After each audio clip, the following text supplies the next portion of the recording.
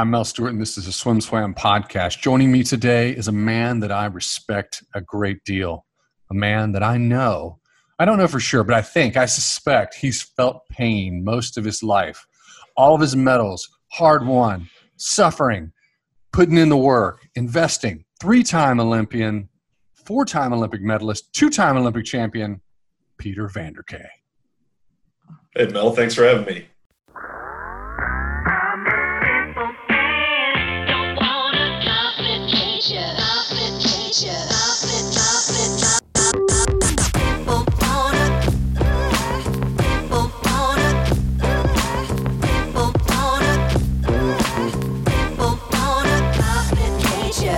Was the intro okay? Was that up to par? That was perfect. It's perfect. I'll just follow you around your whole life as you're walking. I'll just voice over everything you're doing. This is Peter Vanderkaay. We're going to the toilet. How are you doing? Buddy, I love you. It's been a while since I've seen you. I really appreciate you doing this, and I want to catch up. It's just, we're going to dive in and we're going to get a little swim nerdy. But what's going on in your life right now? Well, I kind of just rolling with the punches with, the whole pandemic thing, but things are good otherwise. I actually got married a month ago, so that was exciting. I was supposed to get married in May, but the fate of coronavirus kind of pushed that off, so we rescheduled, ended up doing a little bit smaller wedding, and now I'm married and nobody got sick, so it's all good. Other than that, keep going. I was going to say, other than that, I'm just working. I work in commercial real estate brokerage locally here in Detroit area of Michigan, and that takes up most of my time. Unfortunately, I don't get into the pool as much as I used to, but I still try and jump in for exercise here and there. You're 36 years old, right? That's correct. Oh my God, you're an old man. You're old. That's a spring. 36 is a spring chicken. I just want to say I'm proud that you got hitched. I'm thankful that my own wife didn't divorce me during the heat of the pandemic. Not that that was ever a problem, but in the back of my head, I was wondering, this might be it. This might be the last day. I'm still going strong. There you go. Wow. So you can talk about as much as you want. I check in on everybody, and I'm always like asking how other people are doing when I'm talking to our Olympic peers. And I was wondering about you. I was like, PVK's left his swimming family, but I've talked to a few of your closer peers at the Michigan boys, and they're like, no, he might be coming back. So are you mulling some ideas in terms of like maybe sticking your toe back in the water business-wise? Sort of? I'm thinking about it. I think the swim school stuff is intriguing to me. One of my good friends and classmates, Christy Young, started Big Blue Swim School. And they're taking off all over the country. So we've talked about that, but, there's nothing in writing.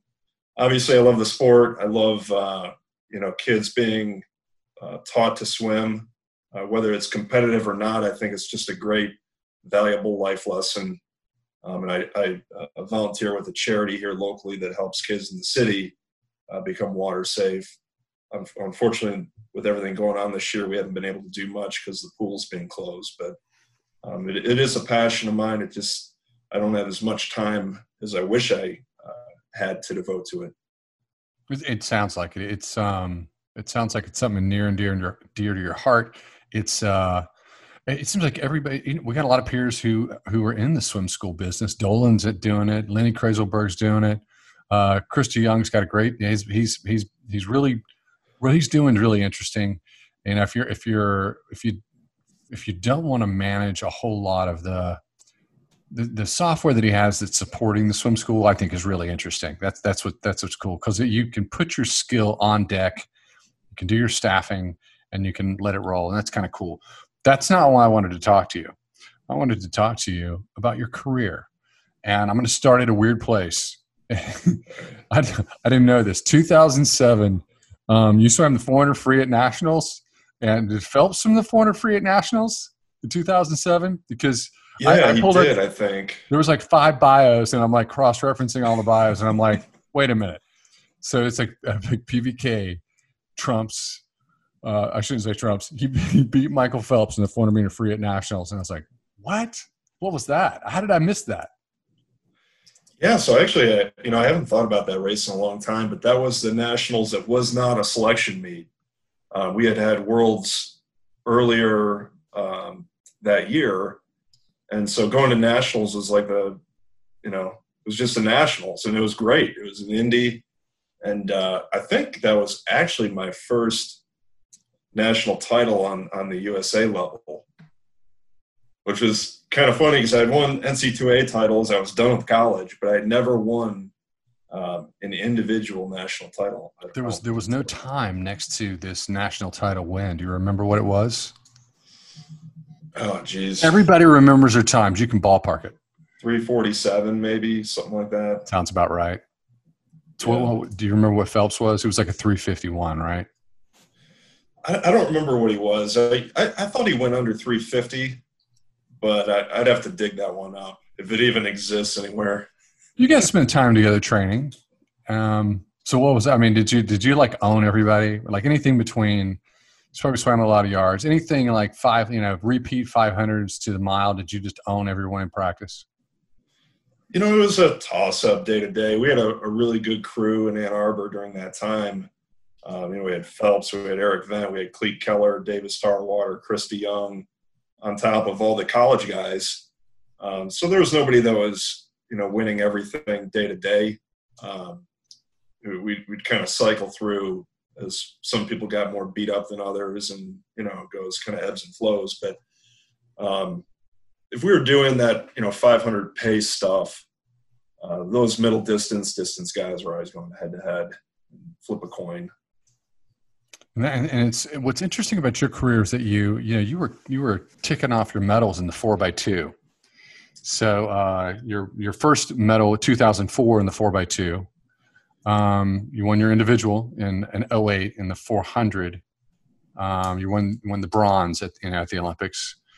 Gold in the 4x2. You never won a silver. What's the deal, buddy? No silvers? Yeah, maybe I could trade one of the bronze for a silver. So here's something that we can unpack, and I think that you've probably heard this before. And in terms of psychology, the gold medal is a great medal because you won. The bronze medal is a great medal because, hey, you made the podium and you got a medal, and maybe you wouldn't get a medal, but you got a medal. The silver medal might be the bitter medal because you're like, I should have won. So the gold and the bronze seem to be the happiest medal. Does that work? Does that equation work for you? I think that's an interesting point, but I think you're right. You can't beat the feeling of the gold, but just the worst is fourth place. I was fourth in the 400 in Beijing. And that's a bad feeling because, like you said, you're just outside. So winning the bronze, just being on the podium is amazing. So and that's just overarching. So we get to 2012. In 2010, you go from training in Michigan forever to swimming with Troy. And it seemed like you went up. It seemed like you were doing – usually athletes – they take their schedule and they start swimming shorter races and they start focusing there. But it seems like you went in the opposite direction. It's like, I'm going to go all the way to the end. And you drop in the 400 meter free and you're swimming the 1500 meter free. That's a little different. Were you aware of that? Yeah, I kind of wanted to go out that way. I think the misconception is that as you get older, you can't do those distance things. And unless you have an injury that's preventing you from doing the training, I think it's more of a mindset, to be honest. And I was in good shape and I wasn't injured. So I thought I'm going to keep doing what I've always done and just try and go out, even if I didn't know if that was going to be my last games or not, but go out with my best shot, try and get the best shape I can be in. And if the 1500 is there for me, great. If not, I got the 200 and 400 too. So I feel like training for that always helped my other races. And for folks who are not watching the video, you're listening on a download. Correct me if I'm wrong, Peter, but I've got 145 1 200. These are personal bests: 145 1 200 meter free, 343 1 400 meter free, 346 800-meter free, 14:45 in the 1500. You look at you. I can see you're thinking. Yeah, I think that sounds about right. You have to know. You're like, I can like. I have a North Carolina state record for 10 and unders. 203, 200-yard free, 203, 1. I think 14. I think it's like I think I can get it almost the 100th. You don't forget. That's impressive. You can I can't you don't get forget. To the 100th. You can't forget. Yeah. 45-1, 43-1. Yeah, I think that. Yeah. Yeah, I mean, so these are astounding. This is like, this. You look back at your career and you're like, this is what I threw down. Extraordinary. 2012, making the podium 400-meter free. Extraordinary swim. Exciting swim. I was there to see it. Olympic trials, 2012. Olympic trials is kind of slow. It felt like a slow trials. 200 free men's was very slow. Phelps was 145.7. Lochte was a 145.7. Barron's was third with a 46.4, I think. Where did you go? Did you not swim? You swam 200 free at trials? I swam the 200, but I didn't make the top 8. I think I was 10th. And 2012 trials wasn't a great meet for me. I was in great shape. I think, but neurologically, I hadn't really recovered from the work that I had done. And I just needed a little bit more rest. I did not feel good swimming there. And I wasn't sick or anything. I felt sluggish. I felt tired. And I just had to grind it out. Didn't make it in the 200. Ended up swimming one of the most painful 400 frees. And I won it, but it wasn't a crazy fast time. I think it was 3:47, yeah. And I was just fortunate to be able to make the team with that. And as we got into camp and closer to the games, I just felt a lot better. It was. It seemed like in 2012 we had such a strong crew of elites, pros who just, times didn't matter. Pros would just step up there, step on you, and win and get their spots. But it felt like everybody in 12. I kept thinking, wow, everybody prepared for this season like they're going to the Olympics. And I'm like, we're not really seeing all the speed. So it sounds to me like you, along with everybody else, need a little more rest. I did need a little bit more rest, and it felt good. Need a little more rest. I mad respect for you because I can't, back in our day, we didn't do that. We didn't do semis. And in my day, we were going to trials in February. So you had an entire season to prepare and one shave.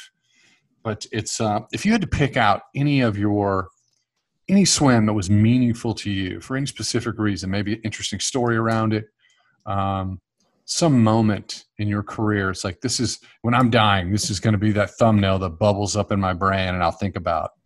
What's that moment for you? There's a couple races that stand out, but one that's actually interesting that I swam really well was that 2007 Nationals in Indy, the 200 free. And I swam it textbook. And I just remember looking at my splits, and I still remember those. I was 145.5 or something, 145.6 maybe. And I split it just perfect. I was out in like 24-1, then 26-8, 26-8, 26-8. And thought I don't know how I split this any better. I mean, going faster is one thing, but again, it was the best time. It wasn't to make a team. I think Phelps still won that race, but I was really proud with how I swam it. Probably felt good. Felt great. First time under 146. It's a sweet feeling. It's a sweet feeling. And it's any moment on the Olympic stage. I know that you get 3 Olympics under your belt. That's some rare oxygen you're breathing. It's becoming more common, but it's rare. You go to 3 games and you medaled in all 3 games, which is rare. So you have deep knowledge when it comes to the Olympics. Is it what is your wisdom to our young athletes who are staring down at trials next summer? and with potential to make the Olympic team, what's your advice to them with all your Olympic knowledge? The one thing I would say to people in that position is enjoy the ride. Because I was always somebody that I put a lot of pressure on myself to be the best that I could be. And sometimes I think that took a little bit of the fun out of it. And when it came down to it, swimming professionally was great, but I liked swimming more than the professional side of it. That's why I did it. I like the challenge, and I think if you get away from that, you're doing it for other reasons, and it feels more like a job. And I always swam my best when I wasn't thinking about the business side of things and what happens if I don't make it. And there's never any fun in that for me. So I would say to those people, whether you're a professional or not, enjoy the journey, smile along the way and make it fun. And you'll swim faster. It's also the professional, the swimming becoming professional really happened during your career. Yeah. It did. It's those were the years. That was the sweet spot. That's when it really took off. And a lot of people think, oh, that's a plus. And it's not. It's like a whole other bandwidth you have to keep in your head and manage. So yeah, so let's go back to high school. Yeah. 500 free, state champion twice. What were you dropping in high school? My freshman year of high school, I actually didn't make the state meet. My best time was a 4:58, and that didn't make the cut. So, nobody was looking at me at that time and saying, this guy's got a bright future in the sport, on the international stage. But, when I was that age, I was undersized, really hadn't grown yet. I was working hard, but just, competing against guys that were twice my size. And that's not generally a recipe for success, that age group. So I learned how to work hard early in high school. And I learned how to outwork people that were more talented than me and maybe didn't want it as bad as I did. And once I started to grow, everything kind of took off from there. By the time I graduated, I won the 500 my junior year with 4:31, and then my senior year went 4:23. And by that time, I had already committed to swim at Michigan, but I think some of the swims I did after I committed turned some heads from college coaches. 4:58 freshman year, 4:23 senior year. How much did you grow in that time? Oh, my first driver's license said I was 5'7". How tall are you? 6'4". Yeah, you're 6'4". You're a big guy. Yeah, so that was me at 16. So the last 2 years of high school, I really grew a lot. You won 200 free. Did you win it your junior year, but you didn't win it your senior year, the state meet? No, I won it my senior year, not my junior year. Just won it your senior year. How would you go? When were you in high school? Senior year, 200 free. 137.6 maybe. So you were popping. Yeah, so that race was coming around for me at that point. And what a lot of people don't realize, you're coming out of high school. A lot of guys are top swimmers out of high school. 137 in high school is serious speed, but 137 your freshman year in college, that doesn't work. You got to make a big drop. So right. Tell me what was it like your freshman year, Michigan? You had to come in with some confidence, but you have great times. But what happened then? Yeah, so it was a big adjustment coming into college. Not really from a training volume standpoint. I had done similar type of work, although we were doing a little bit more at Michigan under a band check. But the people, in the practice day to day, it was a whole different ball game. So, it took a little while to acclimate to that. There's some people who I just wasn't going to beat. Guys like Tom Malchow, Cleet Keller, Chris Thompson, Dan Ketchum. And these guys are seasoned veterans. I'm just this scrawny freshman trying to get by and nipping at heels. So by the time I got halfway through my freshman year, I was a lot more acclimated. I could hang with some of those guys, but there was a learning curve for sure. What was your, so I'm looking at your let's say 6 NC2A titles. Let's see here, was it 14 Big Ten titles? Yeah, I mean, you made it happen. Was there Banchek standing over you during this period of time? Yeah, so he had recruited me and was the head coach my first 2 years at Michigan. After 2004 in Athens, he stepped down, kind of retired. Obviously, he didn't retire from the sport, but he retired as head coach. And he was still there. He was still on deck, wasn't he? Yeah, he was still there through the Bowman era. As a volunteer, kind of emeritus coach. So it was great to still have him. Could you? So I talked to a few guys who were there during that transition, and I haven't asked anybody. I've completely missed this opportunity. What was the difference in the coaching style going from Urbanchek to Bowman? From a from a philosophy standpoint and training, not that different. We trained very much similar in terms of volume and how it was structured and the structure of a season. I'd say the difference was personality with coaches. And, John's a very unique personality. Him. I mean, he's a lot more. There's a lot more cursing. Let's just say it. There's more cursing with their Banchek on deck. It was always it made you laugh. I mean, he's just a very positive, fun-loving person. He was the kind of coach that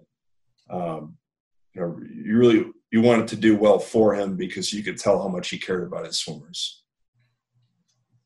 It's if you had to describe one moment NC2A, it was at the NC2A level that was a pivotal moment for you, a turning point for you. Because that's where we have most elites have them. They evolve there. What was it for you? I think it was getting second in the mile my freshman year was a big stepping stone for me, knowing that, Eric Vent won that year. And, I mean, he crushed me, but I was the next fastest guy, and Eric was aging out of his eligibility. So I kind of felt like, moving forward, that target was going to be on my back, and I had something to prove. I wanted to get better and faster too. So it just kind of upped the ante. And then, my sophomore year, I won it was actually might have been the last time it was short course meters in 2004. I won the 400 and the 1500, and Michigan won the 800 freestyle relay. So second in the 200. Second in the 200. Short course meters are weird. Yeah, it's like we're going to do short course meters because it's an Olympic year. Did you like it? I mean, we had Fred Bousquet on. He was talking about that odd year. So how was swimming short course meters? It worked for you. Yeah, I don't think they do it anymore because it doesn't make that big of a difference. Just a couple feet in the pool. But I think it got me in the mindset that this is a different year. There's an NC2As this year, but I think what is in the back of everyone's mind is, what's going to happen at trials. And that's just how I felt about it. Not that we didn't take NC2A seriously or didn't put everything into it, but John was always the kind of coach that, the Olympics is the biggest show, and that's what we want. We want to be at that level. So, but I missed a moment. You beat Vent. You were second to Vent in the 1650 your freshman year. That's cool, but let's be honest. He was half your size. How cool is it? He was half your size. Oh, but he was such a tough guy to swim against. I mean, it's like he didn't even feel pain. Just an incredible technique too. I mean, he just made it work. Well, I've never, in terms of seeing the the Michigan crew at elite meets, at nationals or on the international stage. I've never heard that crew scream as loud as when Vent was in the water swimming a mile. It seemed like that's when the tenor came up and everyone started going nuts. So you guys must have loved him. Everybody respects the distance guys. They can put it down. Yeah, not everybody wants to do it though. So you don't choose distance swimming; it chooses you. Are you saying you wish you had been a blue ribbon event swimmer, 100-man? I don't even know what that would feel like. You were like a 49.2, didn't you? 100-meter free. What was your best 100-meter free? Yeah, it was 49.2. I think that was an 07. So I had some speed, enough speed to do the 200. Although I'm not sure I could compete with those guys that are doing it today. I mean, guys that are going under 130, at least yards. I didn't have the speed. I don't think there's anything I could have done to stay close to that. What was your best 200-yard free? 132.2. 132.2. I was a 139 out of high school, and I went a 134 in college. And that felt like just a quantum leap. But when people went 133 or 132, I was like, my head was ready to explode. So seeing what they do now is pretty awe-inspiring. Have you followed, it seems like ages ago, but, the University of Florida crew, Bobby Fink, 1412 and the 1650, and Karen Smith, the 406 and the 500 free. Did you follow that at all? Yeah. I enjoyed watching those guys do that. I mean, it's always cool to see new generations step up, beat records, take it to the next level. I really respect those guys, and I mean they must just work incredibly hard from a physical standpoint and focus wise on their technique. It's just awesome. I've wondered who's going to take over the mantle and lead Team USA 200-meter free and up, and it's a lot of big shoes to fill. And that it seems like that was a ray of sunshine, but it's so when you're watching, is this something you take pride in? You're like, yeah, who's coming next? Because you can really identify with them. Are you staying engaged?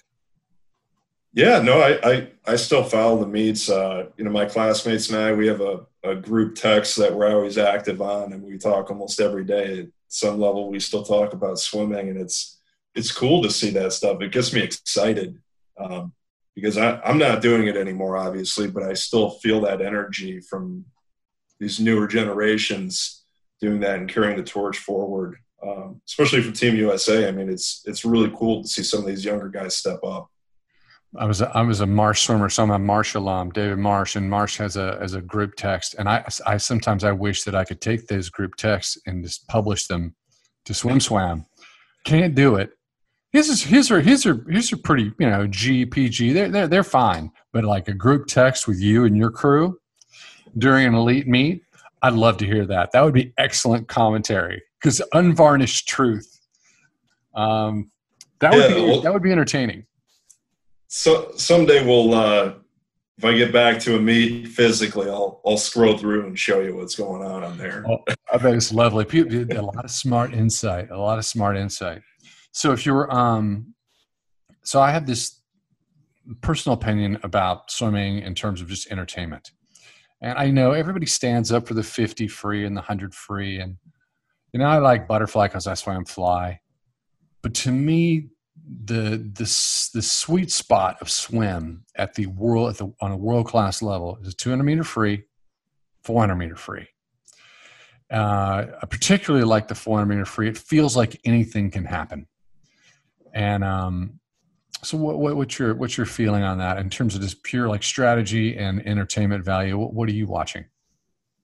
Yeah, I like the emotion of a middle distance or even distance race because it just slowly plays out compared to a 50 or 100, which is obviously super exciting too, but just exciting in a different way. I think one of the most exciting races I've ever seen was Katie Ledecky's 400 in London. I mean, that was 4 minutes of just tingly feeling excitement. It was awesome. And the way, like you say, the way it plays out, it can always be exciting at the end. You never know what's going to happen until that last 100. We touched on this earlier when you were talking. I was like, 3 Olympics. It's, rare wisdom, rare knowledge. You got a swimmer like a Dean Ferris who popped an extraordinary 200-yard freestyle, and he's doing well in meters, but it hasn't translated yet. And I think everybody was sort of waiting for that to happen in the last 12 months. What does it take to go from swimming yards to the big boys? Because there's a big difference. A lot of swimmers fall by the wayside. What's the difference? What does it take to go from meters to from yards to meters? Well, in some respects, I think it's almost like a different sport sometimes. The carryover from yards can be tough, and you have to execute a little bit differently. Technique, with less turns and walls and underwaters plays into obviously the time. So, I was never a great underwater guy, so the longer pool suited me all right. But I think you have to train for it too. I mean, I think there's a lot of guys and gals out there that train really hard, but they don't necessarily get the opportunity to train long course as much as maybe they need to make that jump.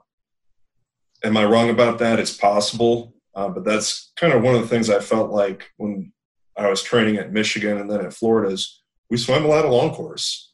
And I think there's a benefit to swimming short course with that. But I think it's really, really hard to go from just doing all short course and all that speed stuff to getting to the big pool. It seems like, just listening to you, it seems like there's something that we take for granted. There's certain programs and certain athletes. I think they may have come from a great club, but it usually happens in college. They're at that college, and at that college, that the coach makes it a priority to put the screws to you and make you swim meters. And you're doing it consistently year over year. And when NC2As are over, it's not playtime. There's a little bit of rest, and then you're back on it. And you see the difference with these athletes. These athletes can do it in yards, and then it just falls off in meters. But so it sounds like it's the culture of the coach. And if you want to be an Olympian, you got to be at the right collegiate program where that coach makes it a priority. Or Banchak and Bowman, top priority. Yeah, well, that was we were doing as much long course as we could without jeopardizing an NC2A moment.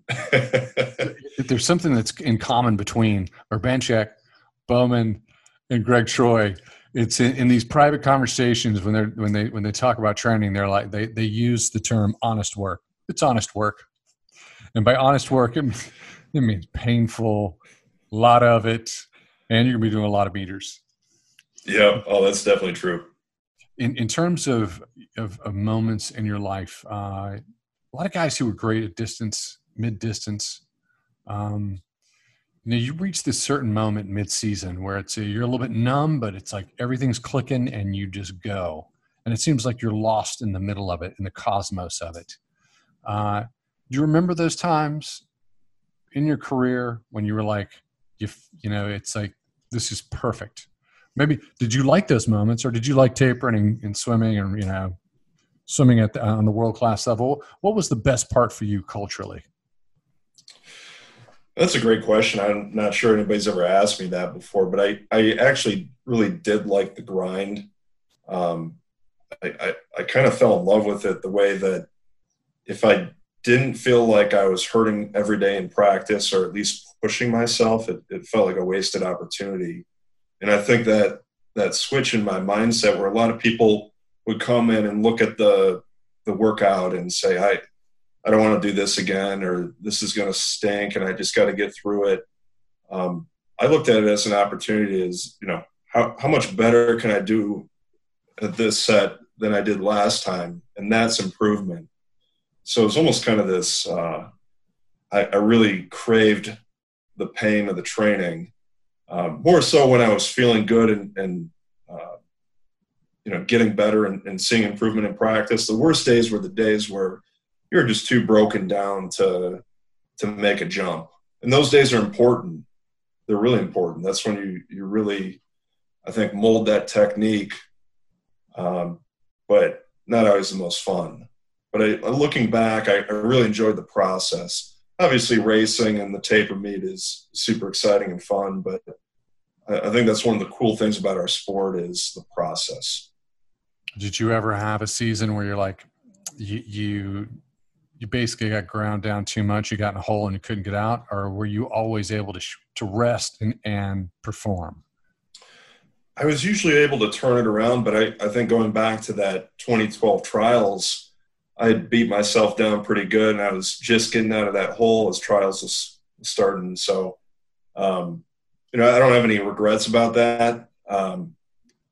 I still had a great experience and a great Olympics. But, if I had to do it again, I probably would have started resting a little bit earlier. But it's not taper is kind of a science and an art, right? You got to go by feel a little bit. Oh yeah.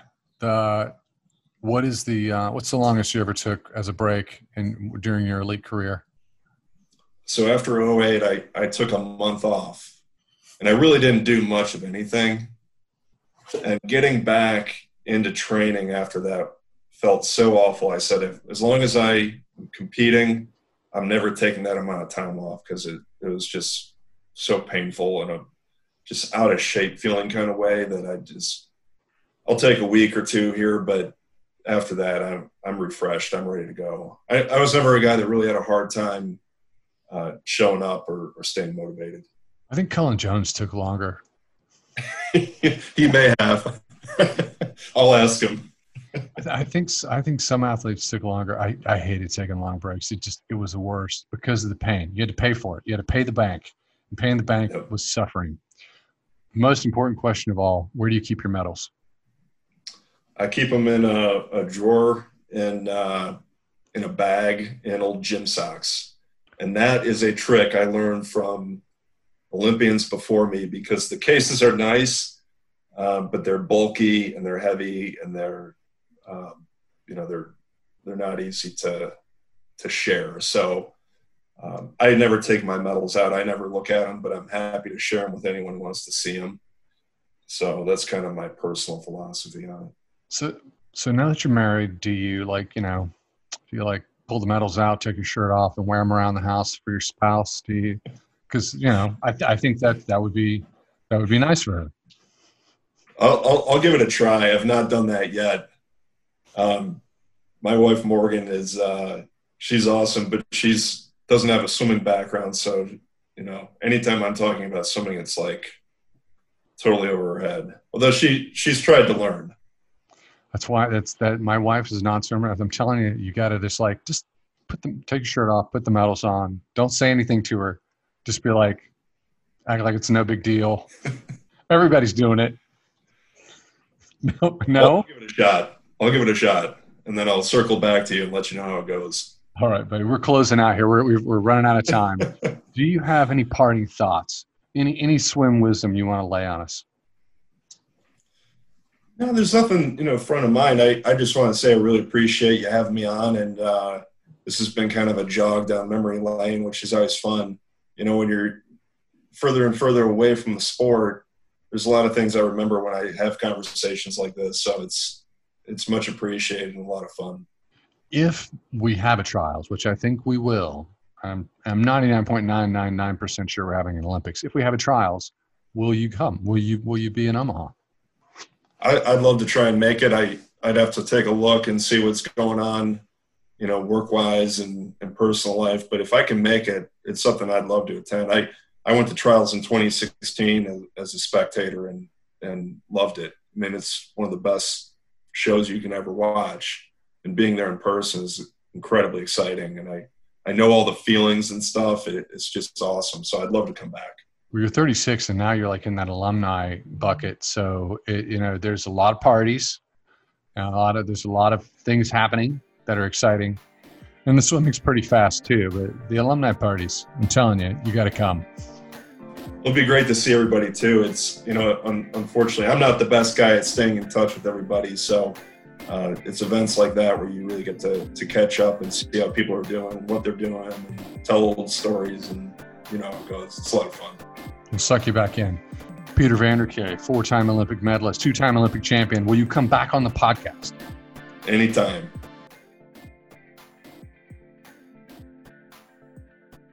You've been listening to the SwimSwm podcast. Stay tuned for new episodes every week. You can take SwimSwm podcast on the go by subscribing on your favorite podcast platform. Look for links in the description below, and be sure to subscribe to our YouTube channel for more videos as well.